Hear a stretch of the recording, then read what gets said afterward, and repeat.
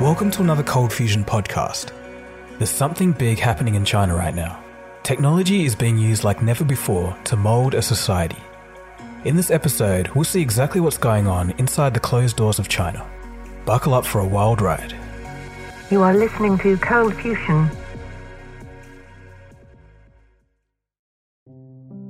On March 11th, 2018, 2,964 delegates walked into the Great Hall of the People in Beijing at the annual meeting of the National People's Congress. Staggering 99.8% of them voted to abolish the legislation in China's constitution which limits the sitting president to serve 2 terms. This allows for the current president, Xi Jinping, to rule indefinitely. This overwhelming 99.8% vote is an example of the control that one man and his party have on China. But the government itself isn't the only thing under tight control in China, so is the public, and technology plays a big part.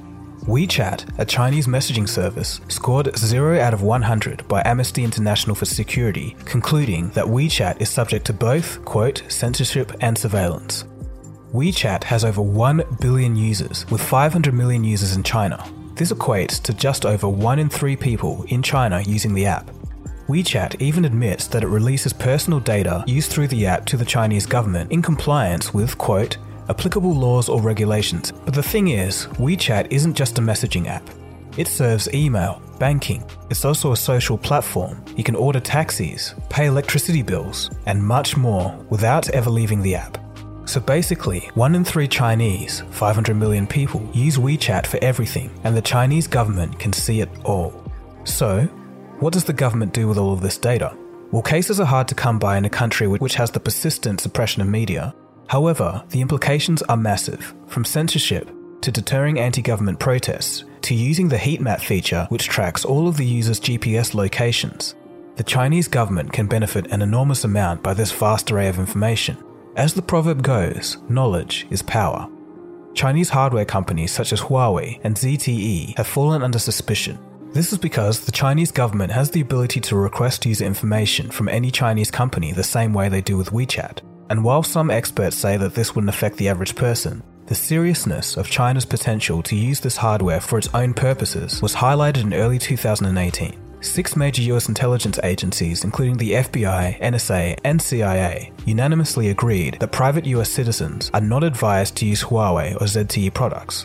It's not like these agencies have the best track record themselves.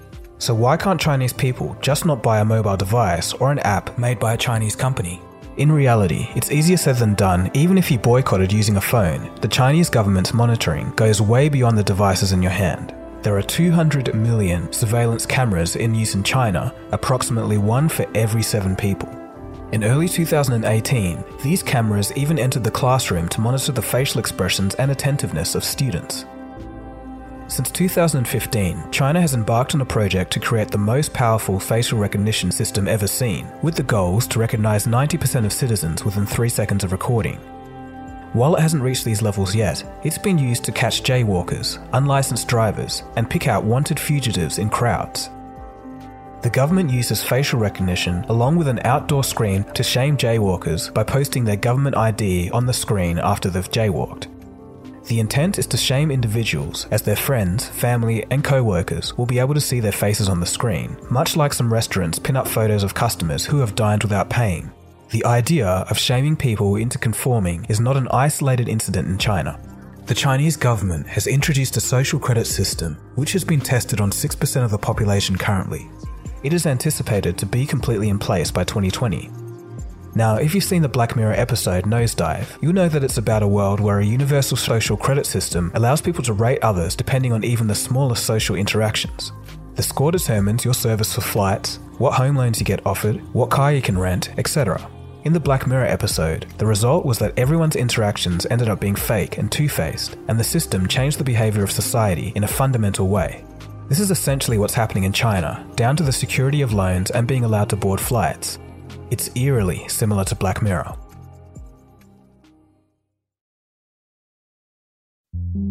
In 2018, a list of 169 severely discredited people was released by the Chinese government. The people on the list were subsequently banned from taking flights or trains for a full year. Further, a total 9 million people with low credit scores have been barred from buying airline tickets or first-class train tickets for various periods of time, some for simple acts such as taking a cigarette lighter on a plane, smoking on a train, or failure to pay fines. Lui Hu was an investigative journalist in China.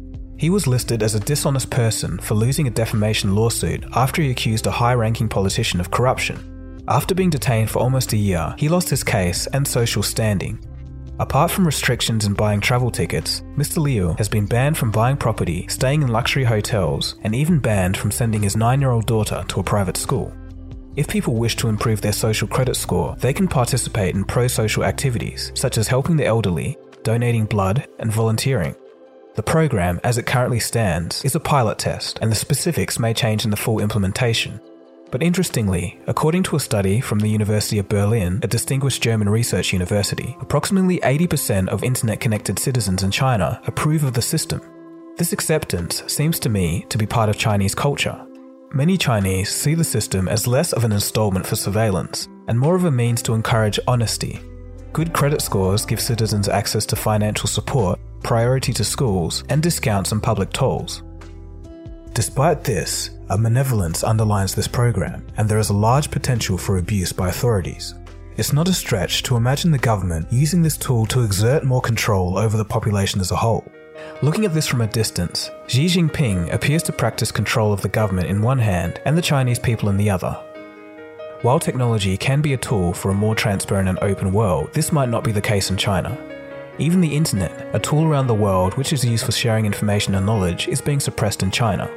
It is ranked worst in the world for online freedom out of 65 countries, worse than Iran, Syria, Cuba, and Saudi Arabia. The censored Chinese internet restricts the access of 800 million users. Prominent sites that are blocked include Google, Facebook, YouTube, Twitter, Instagram, WhatsApp, and the New York Times. A 2017 Harvard study estimates the government uses social influencers to post 448 million pro-government comments each year. According to Bloomberg News, the Chinese government employs 100,000 people to enforce censorship. To give you an idea how ridiculous this can get, even Winnie the Pooh was temporarily censored after internet trolls compared the fictional bear character to the president. Of course, there are ways to get around these firewalls, such as web proxies and VPNs. However, the average person may find it difficult to figure out how to do this safely, and it's not a stretch of the imagination to think that trying to bypass the firewall could result in you being publicly shamed and your photo ending up on a public board, or a decline in your future social credit rating. I like to think that technology can bring us closer and can actually be a great benefit to society. This is if it's used for the right reasons. But unfortunately, it's increasingly becoming a double-edged sword. Surveillance and control are two major pitfalls. I wasn't expecting so many citizens to actually approve such measures. The Chinese government may ultimately use this control of the technology for good rather than evil, but for me personally, molding a person's behaviour by use of force is something I don't agree with and could have some unintended consequences. All in all, time will tell, but one thing is certain: technology is a very powerful tool. With surveillance and censorship becoming an even greater issue, will our governments go down the same road? For example, very recently in Australia where I live, a bill was passed by the Senate allowing the government and security agencies to have greater powers to get access to encrypted messages of criminal suspects.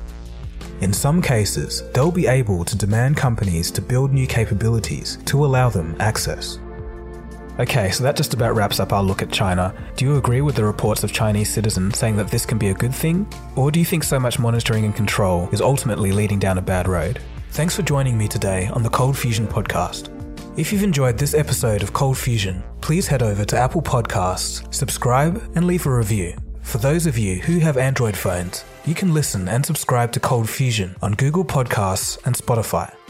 This has been Dagogo, and you've been listening to the Cold Fusion podcast. Cheers, guys.